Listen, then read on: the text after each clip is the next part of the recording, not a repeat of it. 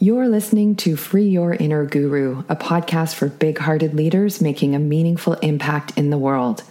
We have big conversations about conscious leadership, choosing a life of personal growth, spirituality, and the self-help industry, so you can connect to your inner wisdom and become the leader you want to see in the world.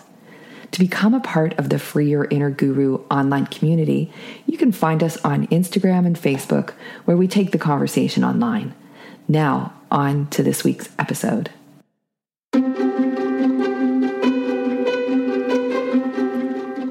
Welcome to Free Your Inner Guru. I'm your host, Laura Tucker. We've got lots of great stuff on the agenda today. Our guest is Louise Karch. She is a naming expert. She's the author of Word Glue, Find Your $1 Million Brand Name. And the thing that stuck with me with this conversation, well, two things actually. The first is when she said, all leaders will have to name something. The truth of that it resonated so deeply that it not only became the name of this episode, but it got me thinking about not just brand names, but various initiatives and projects, as well as the energy that goes into naming even a blog article or a course. So this is a conversation about naming, but it's also a conversation about conscious leadership.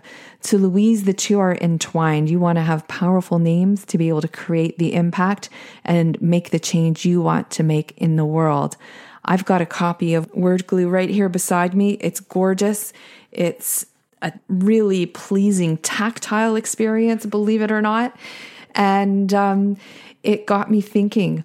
You'll hear a little bit about how the name Free Your Inner Guru came to me 3 years ago. And as it turns out, it wasn't just a happy accident. In the book, there are a number of strategies to name things, and it fits ever so neatly into one of those categories.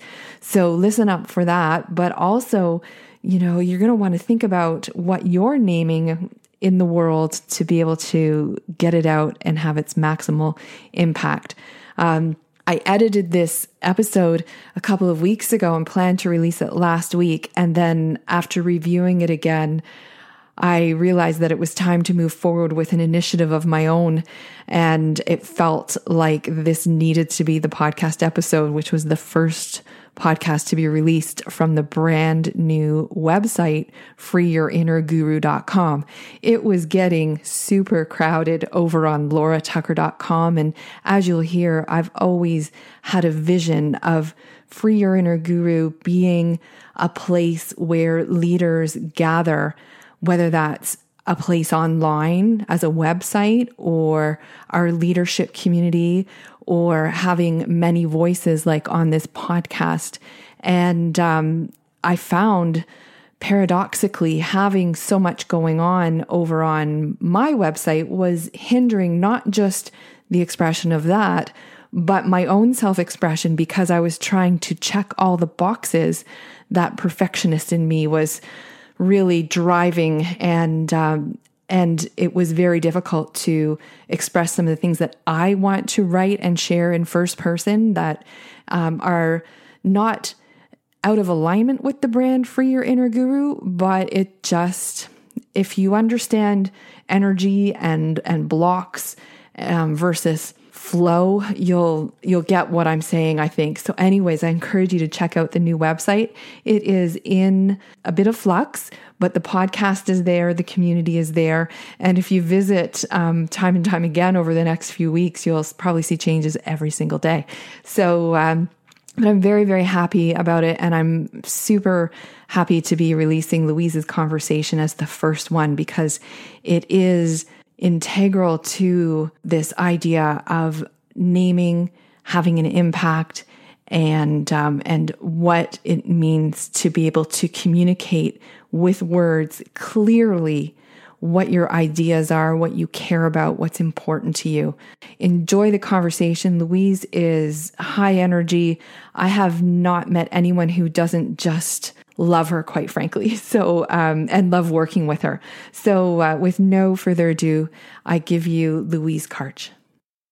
I'm so pleased to welcome Louise Karch to the podcast today. You're going to love meeting her. She and I have crossed paths in a couple of different ways these last couple of years, which we'll share all about. Louise is the author of Word Glue. It's a book that most recently won the Axiom Business Book Award for 2020, which is a big deal. And Louise calls herself a name whisperer and a community game changer. And I've seen Louise at work in a big community, and it's just super inspiring. And this is a very well-timed conversation. So it's a long accolade, Louise, but welcome to Free Your Inner Guru. Thank you. It's a pleasure and a delight to be with you and your fabulous listeners. So let's go back to this book. We were just talking about the role of having a book in leadership. And I was able to learn a little bit about your journey with your book on a conference call that we were on a few weeks ago. And it was fascinating to me. It certainly opened my eyes to this progression that writing a book can take in many forms. But I don't think I've had it prefaced as, just go for it, and keep reiterating. So can you share with us a little bit first about yourself and then that journey into writing your book? I would be delighted to do that. You say on your website that great leaders are great readers. Yes, I looked at your website and all your book recommendations from a family that loves to read. My grandfather, whose picture is behind me as we talk, came from a large family, a very, very poor family, and he became a voracious reader. And that love of learning changed his life. That inspired his daughter, my mom. I grew up surrounded by words. My mom used to write down the stories I would tell because I would make up crazy character names, like just crazy character names. So I've been naming things for almost as long as I could speak. And when I moved from gorgeous Canada, hey, we the North, to Melbourne, Australia, my business model wouldn't work here. And so I had to figure out what to do. And so I went to the branding space. And then I realized, nobody's really doing naming. And I'd always wanted to write a book. I'd actually started a bunch of books, but I didn't finish them because I cared too much about them. Happy to talk about that. And then I had this client, this woman, Belinda Bardas, who's part of a huge philanthropy organization, one of the most generous philanthropy groups in Australia. And she had her family get away in Hawaii where they were going to name some things. My girlfriend said, hey, Louise is writing a book on naming. And Belinda gave me a call. She's like, great, I need it for June. I was like, okay. That was February. So I started writing it in February of 2017. And so I had to finish it by June. So I would say having a hard deadline is really helpful to finish. Knowing who you're writing for is really helpful. So that little book was called Namefluence. And it was pretty good. I spoke it. So I used speech to text. I edited it. I got it out the door. I hit send. And let me pause there because you're going to have questions. That was iteration 1. So let me pause there. Okay. So my first question was actually going to feel like a backtrack, but I bet others are curious too. When you moved from Toronto to Melbourne, why wouldn't your business model carry over with you? I had a similar situation when I moved from BC back to Toronto. So I'm curious about that. For sure. So I will say that in 2 layers. One, I think it's wonderful if anybody on your podcast, in your podcast community has a chance to live and work in another country, go for it, because it really helps you understand culture and values and how those values get brought to life. So I moved here. I was formerly doing career management as an outplacement practitioner. So I've been in the career management field. I worked for Richard Bowles, What Color's Your Parachute fame, and Bill Carswell, Carswell Partners. Some beautiful people doing beautiful work. But outplacement as a model doesn't work in Australia the way it does in Canada. So it was like, uh-oh, what am I going to do now? But I had already been doing some branding because personal branding and marketing are cousins. And I had read tons of marketing books, which is how I got connected with Seth Godin. So I actually, when I first arrived here, because I moved here, my partner got a whole bunch of scholarships to do her PhD here. And it was an opportunity of a lifetime. I came, I had no network, no contacts, no business. I went under the duvet, we call it in Canada. They call it a doona here. I ate chocolate. I got depressed. And then I was like, okay, got to get out of that. Got to find what's next. And you said that was 2017. That was a bit before that, but it was 2017 where I realized how long I've been naming things and the difference the naming I had made to companies' bottom line when I had simply changed their name. Like it had doubled. Soul Science, I renamed this guy, and I should have backed up and told you the full story there, but with their new name, he had 130% revenue generation increase in 18 months with a name change. Like, oh my gosh. So I realized it was a superpower and that I could write about it. And there were very few books on naming. And girlfriend, they're on my shelf. I can point to them. They're not very dense, big font, either small books or big font. They didn't really share all the proven naming methods. So I decided I was going to be the one to do that. So I am so curious because I went through a process to come up with the name for Your Inner Guru. And I didn't have I'm going to say I had inner guidance and life experience guidance, but I didn't have any professional guidance or input. So it'll be very interesting to see whether I fluked some of it or whether there's going to be a name change, which there's not because I own the trademark.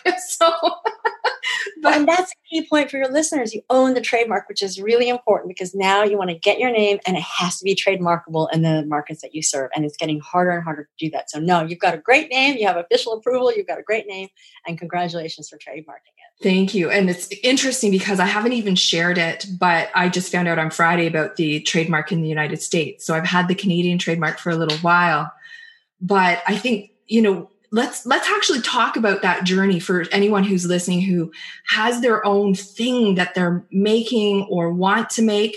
And when that moment is, like, I've always been Tucker Consulting or Laura Tucker Consulting Ltd. That's my corporation name. And it wasn't until I was creating something, this podcast, that I realized that Laura Tucker Consulting wasn't going to do it, for one, but also that I was creating something maybe that was going to end up being just a little bigger than just me. And so I wanted to move the equity away from my personal identity into something else. Tell me what you're nodding. Tell me what you're thinking. So the research that was done by Scott Stern and Jorge Guzman out of MIT, the number one university in the world in terms of which ranking you look at, and their business school, they looked at all the startups in Silicon Valley from 2001 to 2011, and they're trying to figure out what makes some startups succeed, what makes them fail. Well, it turns out naming is one of the elements that matter. Entities that trademarked their name were 70% more likely to succeed. Now, it's not causal. It's not like, pick a name, trademark it, you will succeed. But it's a best practice. But what they also realize, and I'm going to flip through my book to make sure that I actually get this stat right. You don't want to get a stat wrong when you're on a podcast with Ms. Laura Tucker. One moment, please, caller. What they discovered, here we go, page 27, is they discovered that eponymous names, so enterprises named after the person, had a 70% less likelihood of succeeding. Wow. So it was actually, if they're trademarked, let me get this stat right. So if they were trademarked, they were 5 times more likely to succeed. If they're named after the person themselves, they had a 70% less likely to succeed rate. And they were looking at all the startups. They were looking at companies that were mentioned in the press. So that's MIT. That's real research. So you knew intuitively that you needed to name something bigger than you. Interesting. So you get that idea and you think, it's not going to be bigger than me. I don't need to do that. I don't need to hire anyone to name my business. I'll just call it X, Y, Z or Z. And I've done that. What is in the name? Money. Yeah. Money's in the name. But what do I mean by money? We're now in the attention economy. So your brand has a second, if not less, to break out, not blend in. And having worked with some companies both to name or rename their brand, if you can get noticed, because the brain is always filtering out information, you want something that's going to do what I call pull focus. When it pulls focus, people will lean into it. So free your inner guru, because the word your is in it. Oh, I think that's for me. Free, we love the word free. Inner, oh, it is about me. Guru, So like you've got this name that pulls people on a journey. Recently I named a Canadian tech company. And they were going to call themselves Becumble. They were going to call themselves a whole bunch of things. So the team used my book to generate a bunch of names. And they came up with really excited. It's going to be Becumble because you have to be willing to stumble. And I'm like, that will not get you the attention you deserve. Nobody wants to invest in a name that makes you feel like, say the word Becumble. Well, it makes me, it's a literal stumbling. Like it stumbles in your mouth. Like stumble's one of those words. I know there's a name for them, but it sounds like what it means. Onomatopoeia. That's what it is. Yeah. So they chose the name Inkly, INQLI. Say Inkly. Inkly. How do you feel when you say Inkly? It's cute. Yeah, it's got bounce, right? And they're working with young people, and they did market testing to see what they didn't tell them what it was for. They said, "What do you think or feel?" And actually, that's the key thing: is what do you feel when you say this? Because the brain does this. We filter out, then we focus. That's unconscious. Then we feel something. Then we figure out why we feel that way. So I call that the F factor. That's the order. So if your name, for those of your leaders, all leaders eventually have to name something. And if they realize, be brave, because you have to pull focus. If people are asking you to be too safe, you won't get noticed above the noise. You know what? I also found after I came up with the name, it was almost like putting up a flagpole where I had always kind of been in and out of the spiritual closet. And, every time I would be uncomfortable, I would go kind of crawling back in and hide behind Laura Tucker Consulting or business coach. And then once I committed to that, it was a full-blown commitment, and I started saying it, and the people who weren't resonating anyways would just almost like turn around and run in the other direction. And then the people who did, they're just like ding, ding, ding, ding, ding, ding, ding, ding. So that's exactly for them. That's exactly what you're talking about. That's so good, Laura. You've done really well with that. Well, thank you. And it was actually quite divinely. I should tell the story when, and maybe I'll put it in the book. Tell it now. This is great. I guess I totally can. So it was in some of the time frame you're talking about, actually, it would have been April 2017 when I went to a conference that was just a great big pitch fest. So I was just about to leave, and I ended up walking into audit a workshop on podcasting. I thought, this could be kind of cool. And the gentleman who was giving it, his name is Sam Crowley. And I remember him because he was very kind. And I'm always an avid participant in a classroom, former teacher, total geek, right? So, and also just there to suck all the value I can. So I spoke to him afterwards in the hallway, and he was very frank with me. And he asked me, like, are you self-taught? And I was like, everything. And he's like, well, then go and you heard enough today to go and get started. And if you don't have a podcast in 3 months, come speak to me, like come back. And so, and I love that, he wasn't looking for the sale in the moment. He was just being super candid. And so 3 weeks later, I had a podcast going, but I was like, I have to name this thing. And I started, Googling around, and I wanted it to be, I wasn't clear on even what it was or who it was for at this point, but it was part of reclaiming my voice. And I had the biggest resistance to the idea of guru. And there's going to be a full-blown irony about that in the coming months. But there were times, I don't know if you know my personal story or not, but there were times in the last 10 years where somebody who would suggest to me that I'd followed a guru or whatever, I would almost be catatonic, like traumatized by that idea. And So, I spent years and years resisting it. And I started looking at inner wisdom and what was taken and what wasn't, and was searching in iTunes, was searching in Google. And I came across, I'm not kidding you, it was a sermon, it's a podcast, a sermon from a minister in some, like, I don't remember the denomination, like Baptist or evangelical. It had to have been evangelical, but his sermon kind of planted this idea that I picked up the thread and followed. And then I started looking, and the .com was available, and there was no other podcast called that. And I'm sitting there simultaneously horrified and enthralled with the idea of owning that. Like, not owning the trademark, like owning the idea of, you at some point you get beyond following or learning, and you're never beyond the idea of learning, but you are now sourcing the wisdom from within.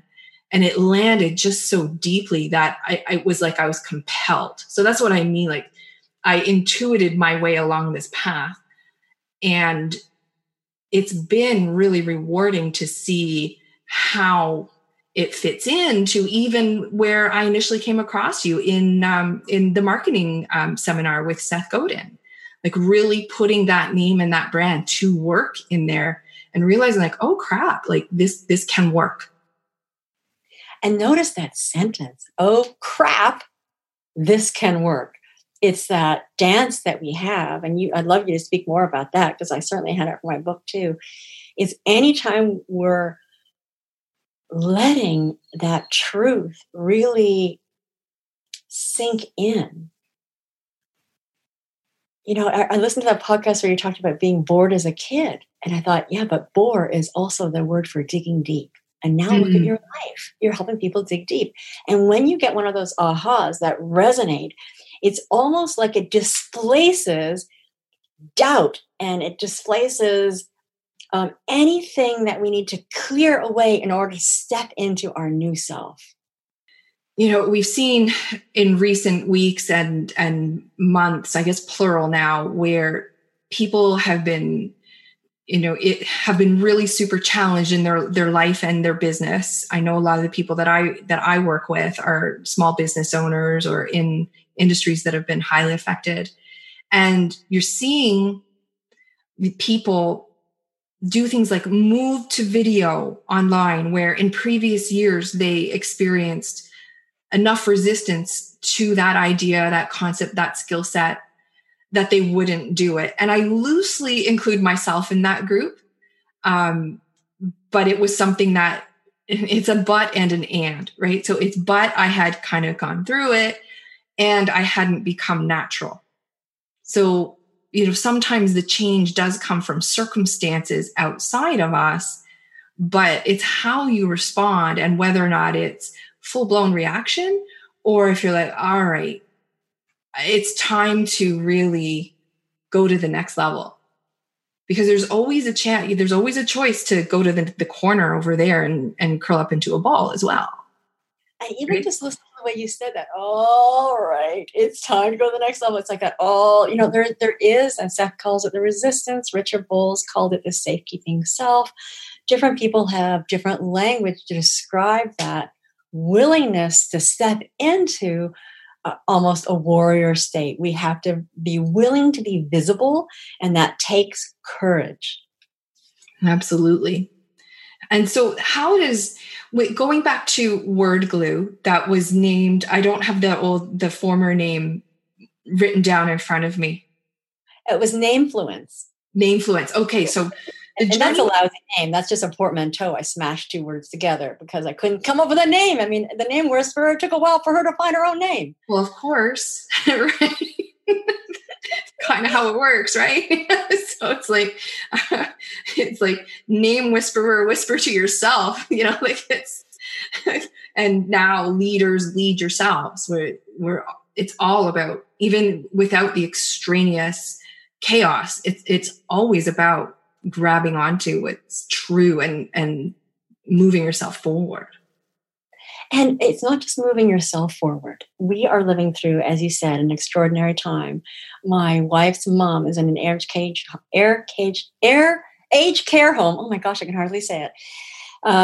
Aged care home just north of Toronto. And they've had a COVID outbreak on Audrey, my mother-in-law's floor. Well, your podcast is also about conscious leadership. We can talk more about the book for a second, but I do want to address the conscious leadership because we have to learn how to lead ourselves, but we also have to be willing to speak up even when it's uncomfortable. And so this journalist, we were getting news about what was happening in the aged care home from this journalist who wrote a paper that publishes the Georgina Post. That's how we were finding out what was going on. And so Liz wrote a note to say thank you. On his site, he took a quote from hers and created a new article. At first she was upset. Then she realized, so this is a gerontologist, that advocacy and thank you that she did turned into a public discussion that was going and got stronger. And now there's a SWAT team and they're separating those who are infected and those who aren't. So conscious leadership is also about how willing are you to bear and witness what's happening. And when you see what's happening, what role do you want to play to bring your voice into the conversation, to bring that conversation forward and to make change that matters happen? I love that you've put it in those terms because, a lot of the times because self-care was a huge part of my healing journey that culminated in Free Your Inner Guru.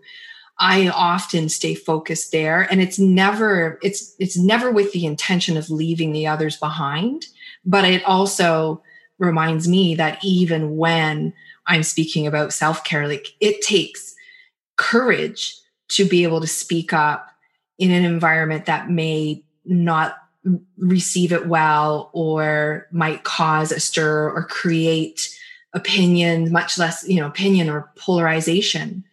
And so there's always this inherent risk when you use your voice in a public forum. And that's where the self-care comes in my thoughts of how this pieces together into all the pieces of a puzzle that make a leader.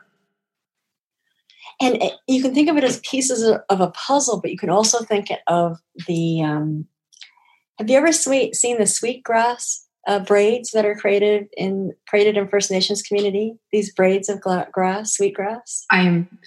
If I had to guess, I'd say yes. Yeah. So I would go Googling, but yeah. Yeah. So sweetgrass is a beautiful smell for those people who live in Ontario or in parts of Canada where sweetgrass grows. It's a sacred plant in many First Nations, and they will weave the sweetgrass together and hang it as a reminder of different things depending on their nation and the history. But when you talk about the pieces of the puzzle as a leader, so how you weave your talents and as you work with your leaders and help them be true to themselves and find their way forward, you're a warrior and a healer.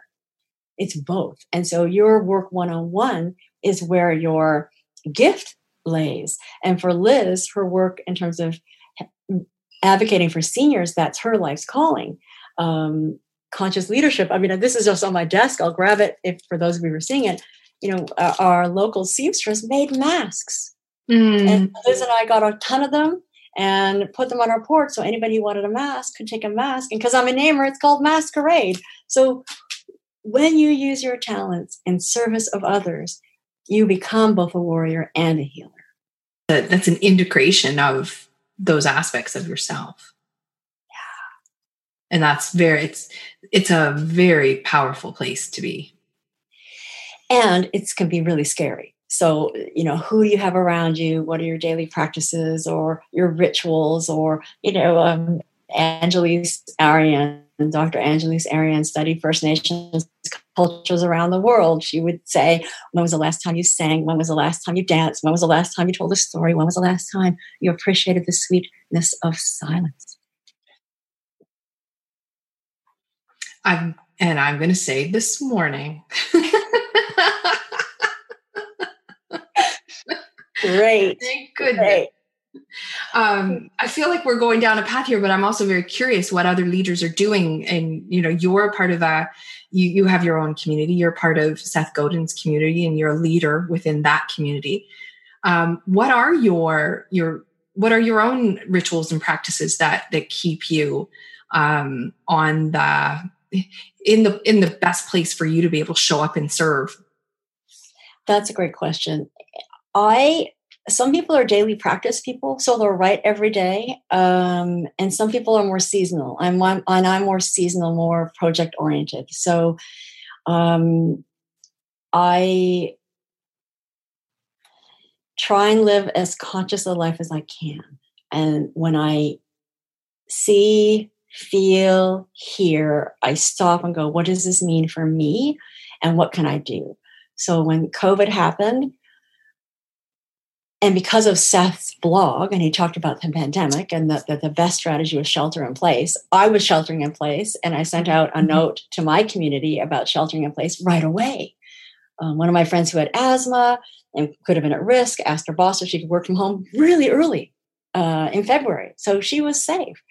I organized my street. I'd already, as a newcomer to this country, Canada has a really different, we're porch people. We're much more easily community oriented. Canada does come from the word Canada, which is an Iroquois word, which means village. We're naturally more villagey people. YMCA. Okay, I had to do that. So when COVID happened, I organized my street. I wanted to make sure that everybody knew they could ask for help. We have some seniors on the street. We have a couple of seniors that are at risk. So my practice is to notice. It's to notice and ask, what of this is mine in my circle of influence? And the most wonderful thing about being a leader is you can do way more than you think you can. We had a park down the street. I grew up across the street from Eglinton Park. We had a park down the street. Parks were important to me. We had a terrible park. It was completely neglected. Well, I put in a proposal. We got $350,000 from council to repair the park. It just takes one person to notice. So my daily practice is I'm always going, what are three things? My partner and I were always going, my wife, we've been married for feels like ever, which is good. We're about to celebrate 17 years. We do a daily gratitude every day. What are three things you're grateful for and why? Martin Seligman's research on gratitude is really strong. You need to not say what you're grateful for alone, but it's the and why that helps. He says, right? Liz and I do it verbally. That's definitely one of the practices. And usually I'm also doing exercise every single day. I've got a little bit of a foot injury, former figure skater. That'll heal. So I'm not as physically moving as much as I would like. And when my gym is open, I'm doing yoga all the time and I'm working out regularly and all those good things. So, yeah. Have you found sheltering in place? Has it changed things much for you? Are you able to maintain your routines or level of activity? It certainly created a little bit of wobble as I was really trying to figure out what does this mean? I have a home-based business anyway, so that didn't change. I'll tell you one of the things I loved is because it began for us in Australian summer. So families were home, walking up and down our street, and I planted a community garden out front. And so they would stop, and at a distance we'd talk. Two little boys, 3 and 5-year-old, Oliver and Grayson, created a fairy garden at the end of my garden. So 2 boys created a fairy garden that other kids would stop and put things in. So these beautiful conversations would happen. So I will miss it when people go back to work because I would be reading a book. I try and read regularly too as a daily practice. I'd be reading my book on the porch and these beautiful conversations would happen. So, what's changed is we are probably going to lose Liz's mom. She's... Oh, Louise. Well, but, I know, that almost makes me want to cry. And it's an unnecessary, the thing with COVID, it's an unnecessarily long tragedy that's going to continue to unfold. But look, I don't want to have your listeners stay there. What I've learned is shift out of it. But I do think it is helpful. And I'm finding even today, I posted about my ridiculous flaming eyelids and on Instagram and Facebook. And that's not a normal post for me to just be like, this is what's happening. But the feedback that I received and the reason why I think it's going there is people need to hear, yeah, me too. And it's not the flaming eyelid. For the listener, if you haven't seen, I have a weird eyelid thing going on. And the only thing that's good about it is that they're not flaming red, but they've been feeling like they're on fire for almost 4 to 6 weeks. I don't even remember. Like, it's ridiculous. But people need to know that their challenges are real challenges, even if they're weird challenges, and even if their challenge doesn't in fact impact other people beyond their mood in the present moment. And, I say that with love, because I think we have gone through years and years and years of like shiny, perfect Instagram curated perfection being held up to us as this is how a leader looks. This is what gets appreciated in society. This is what makes money.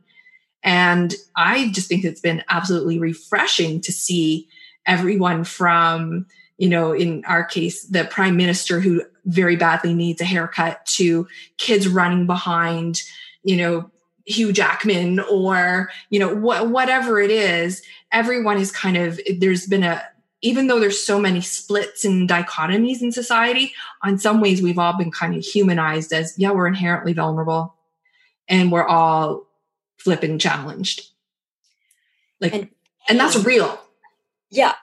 And pain is an invitation to empathy.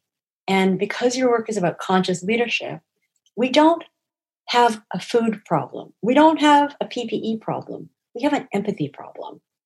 So if we cared enough about our seniors, we wouldn't have them in these warehouses where part-time care workers are paid badly and are going from place to place to place so they can make a life and a living. And now they're spreading the COVID-19. So empathy, and as we see this tragedy unfold in developing countries, and as we see leadership, both national and global, fail or succeed, if we don't have empathy going forward, this is the great call, I feel like, in terms of conscious leadership. It's to care enough about ourselves. Yes, your eyes are not just red, but they probably are scratching and hurting. In many practices, let me just grab a glass of water here. Hang on. You will do a meditation around, this is the pain that I'm feeling. Who else is feeling this? Yes. How do I love myself in this state? And how do I love others who are in this pain? And that awakens the doorway to a wholehearted activism that we need now. And this brings it right around to the conscious leadership, but also why it's so important to hold people's attention, coming right back around to your work, where there's so much noise and so much news, and some of that is both. And being able to stick that flag up and say, it's not for everyone, but it's for you. And to be able to gather people in order to create change or bring awareness. And I think that's been part of what I have had the great benefit of the last year of kind of hanging around and taking the courses that you help facilitate in Seth Godin's organization, is this huge emphasis on empathy. And it really brought, hanging around in the spiritual circles, you see people identifying as empaths, and there's a whole journey there in terms of being able to manage, being able to feel other people's energy and so forth. But empathy as a way of being, a way of leading, a way of marketing is 3 layers deeper. And that's where I like to dwell, right? The surface stuff holds my attention, but I, like many people, got caught up for a time in all that surface noise that is really more about tactics than it is about really the core of what creates change in human beings. And it's showing up in empathy, and then going back to that courage to be able to take a stand and use your voice. And the fact that you've been brave enough to walk that path means that you, as a coach and a leader, are creating opportunities for leaders to really lead. And I think I'm just starting to really understand that on a deeper level as things are shifting and changing. And after in my world, it's almost like, because I have been staunch in my refusal to kind of go where a lot of the self-helpy coaching marketing has gone over the years. That's why it's been such a relief to find that environment, because I feel like I'm speaking to my people and learning with my people, which is amazing. It's how everybody wants to feel, right? Like that sense of belonging, that, yeah, you might be a little bit of an outlier too when you look at society as a whole, but you're not such a special little snowflake. And there is an approach that's going to work for you. Because otherwise, how do you lead anyone? How do you get any message out without, sometimes I think about it like without full on selling out or just buying it, which isn't sustainable. So yeah, I want to know, like, where did your journey sort of dovetail there? And then coming back around to Word Glue, because this is your distinct body of work. And I understand you did some work on it in that very same environment. Yeah. So I was born different. I was born with a cleft lip and palate. So I had tons of surgeries as a little being. And I learned really early on that life is not fair, that people are treated differently based on how they look, how they sound. They failed me in grade 1. I now have 3 degrees or 2 degrees and good marks. Intelligence was not the problem, but because of the way I spoke, they thought I lacked intelligence, right? So it's very books were my savior, right? Books never beat anybody up. Right? Books are an escape. Books are a path. I remember as a little kid in my bedroom on Roseland Avenue, I would look at my bookcase, and I remember one night my bookcase came alive. The toys came alive. I actually remember, I was such a little kid, right? But obviously I needed a magical world to cope with all the surgeries and all the rest of it. And good for my brain, or good for the spirits that be. So my path from that little kid who came out of the womb, not average, was a blessing, because my friends were the different misfits early on. I learned how to literally fight for myself. And I learned how to be brave. I learned that when that butterfly feeling came, that was not the time to be quiet. That was the time to speak up. That was the time to fight back. That was the time to speak up. I was an activist in a variety of different causes over my lifetime. One of the things I'm most proud of is at the University of Western Ontario, when I was the acting manager in residence at Saugeen Maitland, one of the staff got attacked on campus. Mm-hmm. That being a witness to the police interrogating her, the on-campus police interrogating her, I was a conscious leader in that moment. I went, that's not okay. That ended up with the UW safety audit, the Western Foot Patrol. That changed lives. So conscious leadership. So being different taught me empathy. Empathy taught me my favorite expression my mom said, I said all the time as a kid, that's not fair.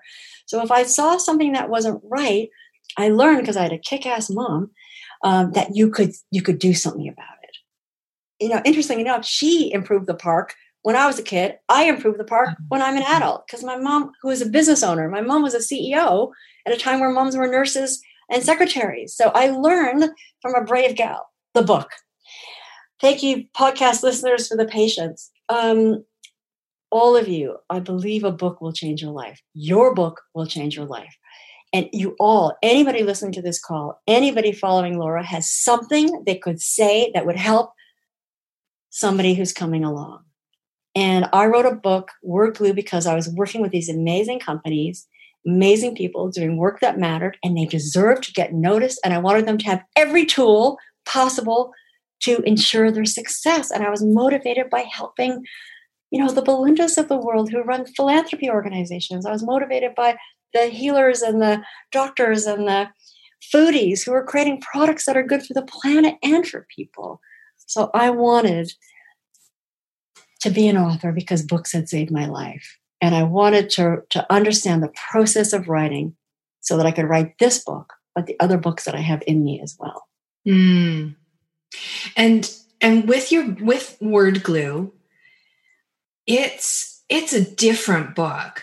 Now, I will say, this is the first, full transparency, this is the first book on this podcast that I haven't written. Haven't read. And it's because we put this together so quickly, and I got to understand some of the rationale behind it. And my understanding is that it is intended to be your way of disseminating everything you know that you've worked with these larger companies to do into the hands of the creator, the creative, the leader who is looking to, have that equivalent experience of some kind of weird divine guidance to find their name. Like, there are steps that you can go through that would engineer you. And maybe I would have come up with a different, even better name. I don't know. But there's 3 parts in your book. This I know from your website. Can you tell us a little bit about the arc of it and what people how they would benefit from it? I will. And I'll also say, for those of you who are listening, your book will become elegant over time. You'll figure out what are the sections that are necessary to be of service. And so for me, the first section is how. What are the principles of naming? There's 7 principles. And if you know those principles, like don't name your business after yourself is one of them. Well, it's not one of the principles, but it's in the cluster of principles. So I look at the research. I look at the brain science. So if you understand these 7 principles, you need to be brave, not blah. You need to pull focus. That's the first section. And then pop, the first edition didn't have every naming method in it, but the final edition does. I spent a couple of years noticing every time I saw a name, what's that technique? I looked at all the game-changing companies, so the Haagen-Dazs, the Rolexes, the Apples, the YouTubes, the Googles, Ladies Who Shoot Their Lunch, which is the wine, that bottle that's behind me for those of you seeing this. I didn't name them, but I helped them tell their story and win an Australian Marketing Institute award.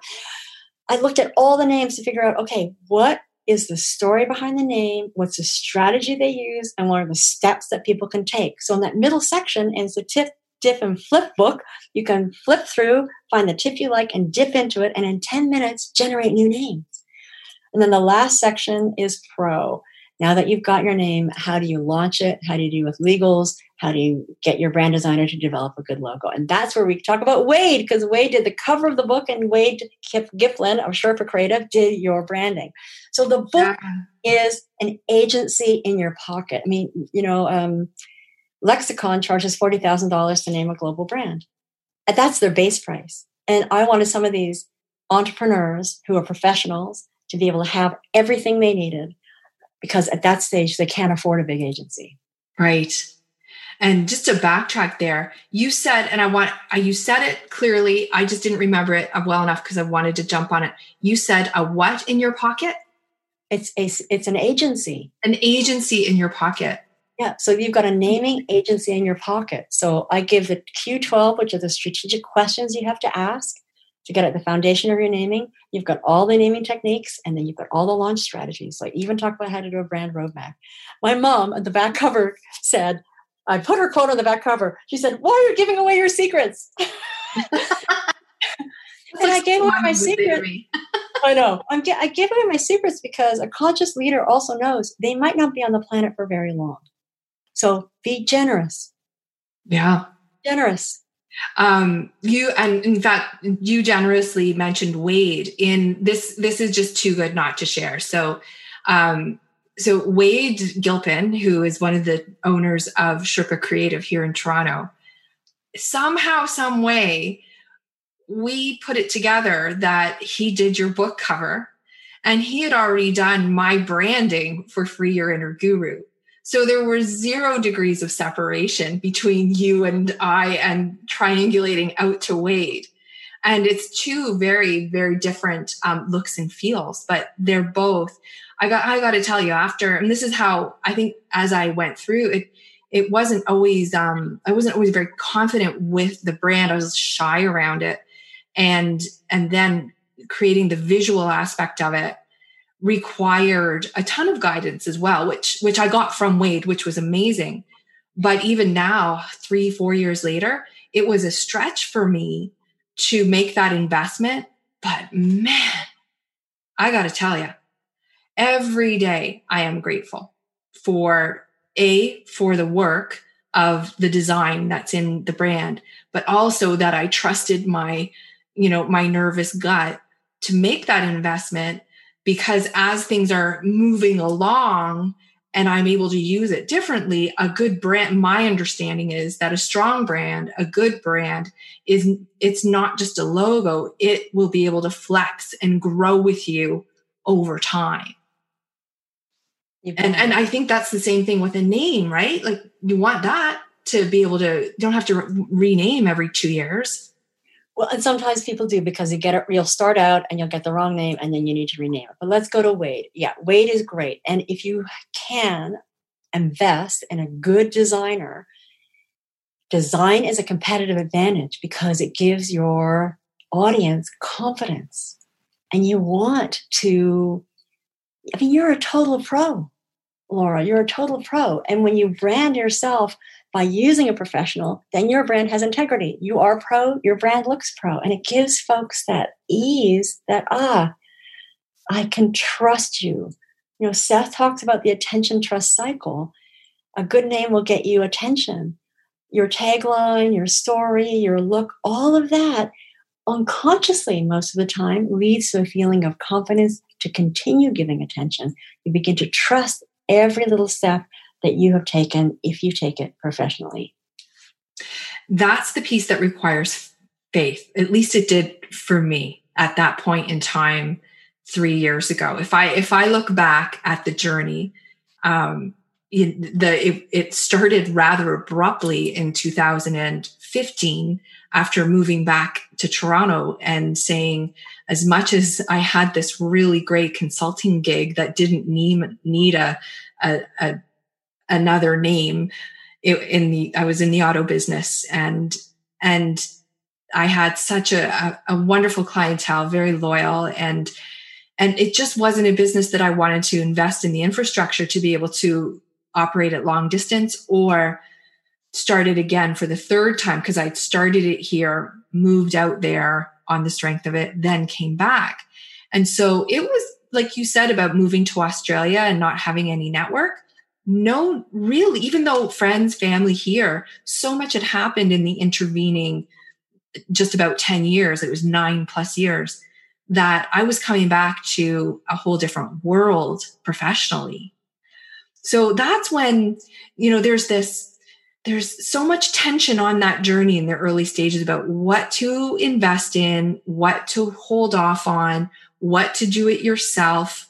And as I think that's to bootstrap it, and what to not negotiate on wanting to go total pro. And even still, it's something that there's probably some really good things like your name and your brand, but from there it's open season. And you have to be very careful, you're right, as you make those decisions, because there are some people who say they're pro and they're not, and they're happy to take your money. And, what happens is people like you and I end up with pros like Wade because we get these trusted referrals. We end up making better decisions because we've got people around us saying, yes, you've got the right name, now bring it to life. Or no, be humble, it won't serve you. You need to bring in a naming expert to just take you over the line to a name that's going to have that bounce and that energy that young people are gonna like. So I wrote my book so people could do it on their own, or they could do a chunk of it and then bring me in for a bit, or they could say, like the CEO runs a multinational company, needed a new name that would trademark in 5 countries so he could sell it. He's like, you're the best. You're the only one who's written a book. You're in. Like, there's a couple other people, but I'm the only one in Australia who's written a naming book, and only one of 4 people in the world who've written a real naming book. And that is why your audience, who are leaders, you might want to write a book for your niche. I wrote a naming handbook for professionals. It's a niche premium offering. And if your audience wants to stand out and they've got the guts, or they can put themselves around people like you to support them on that journey to hit print, they're going to earn more attention. They're going to earn more trust. Well, and I think if you can also find a community of like-minded people doing the same or similar, it's like, it gives you air underneath your wings, right? Like no holds barred. I'm writing my book right now. And it's grueling. Like it really is grueling. I've chosen the toughest 2 chapters first, but it's the toughest. It's the 2 chapters that make the most sense just to lay down for someone else to help me sort through. And I also think that, like, I admire anyone who has completed a book. It's to me, it's the equivalent of that master's degree thesis that you can just like, I've got a degree that I haven't really ever benefited from unless you count getting a second degree for it. But it's that being able to complete something. And so, like, my sister-in-law is, what's her genre? Romance. We'll call it her. She is a romance novelist, and she has written, I bet she's got 20 books written in the last, and I mean, good books. And, you know, she is a total, you use the word pro. She's a total pro. And watching that over the years and the body of work that accumulates is something else. It's a sight to behold. So, you know, that's got to be also in terms of yours, like your Word Glue has won 3 awards this year so far. It's up for 2 more. So it won the gold medal with the Axiom Business Book Awards, which blew my socks off. So I'm a self-published author. And that has a negative connotation. But I review books for the Canadian Book Review Annual for years. I knew what the good books looked like, sounded like, felt like. And so I knew I could do a good book. And I use CES TMS, the marketing seminar, which I highly recommend to everybody, as a platform to take my book from good to great. And when I say great, I don't say that from ego. I mean, somebody outside who was judging books from Harvard Business Press, Wiley, McGraw-Hill, chose my book for the gold medal. And I have to say, in the reference category, it's a how-to book. It also won a platinum, which is the highest level award. Axiom didn't have a higher level. Gold was a top. But Hermes Creative Award gave me the Platinum Award and the Muse Creative Award. So these are marketing awards, because this is a marketing tool, right? You don't have if you've got a bad name, it doesn't matter how well you market yourselves. So those were the 2 marketing awards. And then there's a NIX Creative Award, which will be announced in June. And the Writer's Digest will be announced in January, I think, of next year, or December. And I applied for these awards. So you apply yourself. I was also told to apply for some of these. I applied because I wanted external bodies to say, this is of value. I knew it was of value because of how hard I worked. And I've done a master's degree in adult education. I wrote that thesis. Writing the book was harder because we're dealing with designers, my internal designer, Julia Affleck. I'm dealing with amazing editors. Ruth Wilson out on the West Coast was brilliant. So you're managing a team, you're managing printers, you're managing, like, it's a different beast. But what happens, and this will happen to you too, Laura Tucker, of Free Your Inner Guru, is who you become at the end of that journey deepens. Your knowing deepens. Your ability to help others deepens. When you stand, as my friends maybe do, stand and go, I'm an award-winning author, and they maybe repeat that over and over again. Power pose. Oh no! Yes, exactly. The power pose. I'm an award-winning author. It's like suddenly you're like, oh my gosh! And I've been a champion figure skater at the master's level. I've done all sorts of crazy, cool things. But there's just something of like, nobody can take that away. There's an inner strength that is affirmed. Not that we should have external validation, but I chose the journey. It's the hero's journey. 100%. I was going to interject with that, Louise. Yeah. And where I disagree, in the traditional hero's journey, you slay the dragon. And I'm not slaying anything. I befriended the dragon. I was born in the year of the dragon. I befriended that dragon, and it became a part of me. And I think I love the hero's journey because I fell in love with Joseph Campbell at a very young age. And then, just have have eaten that stuff up because I've never seen it as particularly gendered as either. So it's this coming from whatever the journey is, there's always challenges. There's always the dragon and there's the fear, and everybody's dragon could be different, or it could be the fear. And, coming back with something to teach, like the hero's or the heroine's journey is not complete until the knight comes back from being a warrior to society to guide and lead. That's the leader's journey.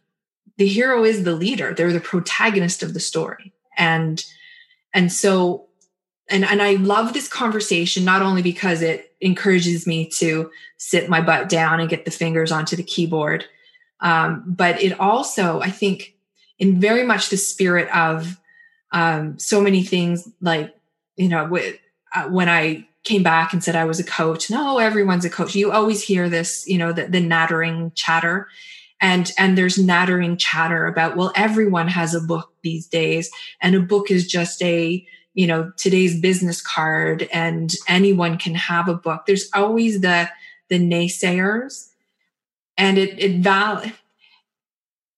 validates or brings it back out into the open that, well, actually, no, not everybody does. Yeah, and I've seen some of those get a book because you need it books, and you can tell that they've been written badly, quickly. They've been written for them. They've been so you can tell in seconds what kind of book it is, and your book will be a professional book because you are putting your heart and soul into it, and because, like a hologram, if you slice a hologram, each part of the hologram has a hologram in it, right? How you do one thing is how you do everything. So your book will be an amazing book, and I'm happy to order the first copy now. Send me the link. I'll do a pre-order. If someone's listening, Louise, and they want to go on this journey to get a name that stands out and not leave it up to the muse or the strange coincidences on a Sunday while you're searching around the internets, what is their best way to be in touch with you? And I'd love you to handle that question on the level of, I'm a solopreneur and I know that I need to level up, all the way to I'm the CEO of a corporation, because this audience includes both ends of that spectrum. Right.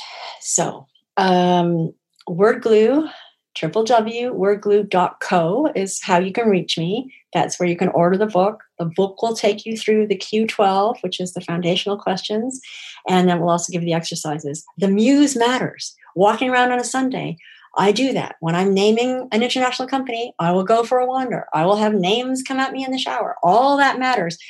With naming, you turn up and you generate names every single day. Sometimes I'm generating up to 2,000 names to find the one that I can grab and trademark in 5-8 countries. I'm working on a name now that I have to be able to trademark in 8 countries in the Middle East. How cool is that? And I wouldn't have got that gig without the book, just saying. So you can do the book on your own. That's the do-it-yourself version. You can do the book and then bring me in for a consult as a coach if you've got a bunch of names and you're not sure what's truly sticky. Or you're just a little stuck. Or you can hire me and I'll do the whole process and I'll generate names for you and I'll do a short list and I'll train your team. Like I come in different ways. So the company that I'm naming in the Middle East, I'm going to be training the team on naming principles tomorrow. Oh, wow. That's so exciting. I know. I love what this is doing for you. And I love you bringing your enthusiasm and energy here and sharing all of this. I love this podcast because I get to have these wide-ranging conversations with such amazing people and get to bring you into my room, so to speak, from around the world. It's truly, truly magical. So on that note, thank you so much for coming in. And I will put links to everywhere that you want to be found in the show notes, as well as to Wade and Sherpa And when I'm reviewing anything else that we mentioned, all the links will be there for everyone to get a hold of. Great. And I'll add Julia to that because she did the internals of my book. And I'll ask the other editors if they want their name shared in that format or not. If not, they can reach out to me and I'm happy to share that. And you, darling, thank you for your brave journey because you have made brave choice after brave choice. So thank you. Your bravery is giving you a heart of service. Oh, thank you. I really appreciate that, Louise. And look forward to the next time that our paths cross. Thanks for listening. I know you have a lot of choice where you get your podcast love from. And so I am grateful that you are here. If you've enjoyed today's episode and you haven't yet, make sure you subscribe to Free Your Inner Guru on whatever podcasting app or platform you're listening on. If you're a web user or you would like to receive our weekly email newsletter from the brand new freeyourinnerguru.com, just pop on over to the website. There's a link in the show notes and you can put your email address in there. You'll also notice that there are now distinct social media accounts for the Free Your Inner Guru podcast. So if you're a user regularly of Twitter, Facebook, and Instagram, make sure you connect with us there. And I'm happy to connect with you as well as just to build out the community on freeyourinnerguru.com. It is now super easy to find the page for our leadership community. If you're looking to connect with highly positive, like-minded, conscious leaders once or twice a month, make sure you check out freeyourinnerguru.com/leadership community, or you'll find it in the menus, and you can join us on the first and third Fridays of each month live on Zoom for a facilitated session. And the feedback over the last several months as we've been in a small beta format has been incredibly positive. So I'll be sharing more on that in future episodes. Next week, we have Seth Godin, who joins me to talk about his brand new book called The Practice. That wraps it up for today. I'm Laura Tucker, signing off for Free Your Inner Guru.